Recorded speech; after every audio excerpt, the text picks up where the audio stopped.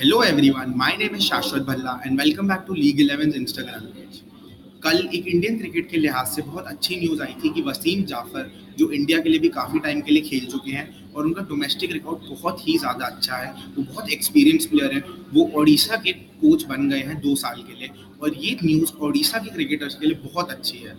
जैसे हम सबको पता है, ओडिशा जैसे स्टेट से अभी ज़्यादा प्लेयर्स नहीं आते हैं, लेकिन वसीम जाफर का ऐसे स्टेट में जुड़ना जहाँ पे क्रिकेट की इतनी ज़्यादा प्रेजेंस नहीं है, उस पूरे स्टेट के लिए अच्छी चीज़ है, क्योंकि उस वजह से जो छोटे बच्चे हैं वहाँ पे वो क्रिकेट खेलना शुरू करेंगे और ये ओवरऑल हमारे देश के क्रिकेट के लिए बहुत अच्छी चीज़ होगी। हमें प्लीज़ यूट्यूब पे फॉलो करें for more updates. Thank you.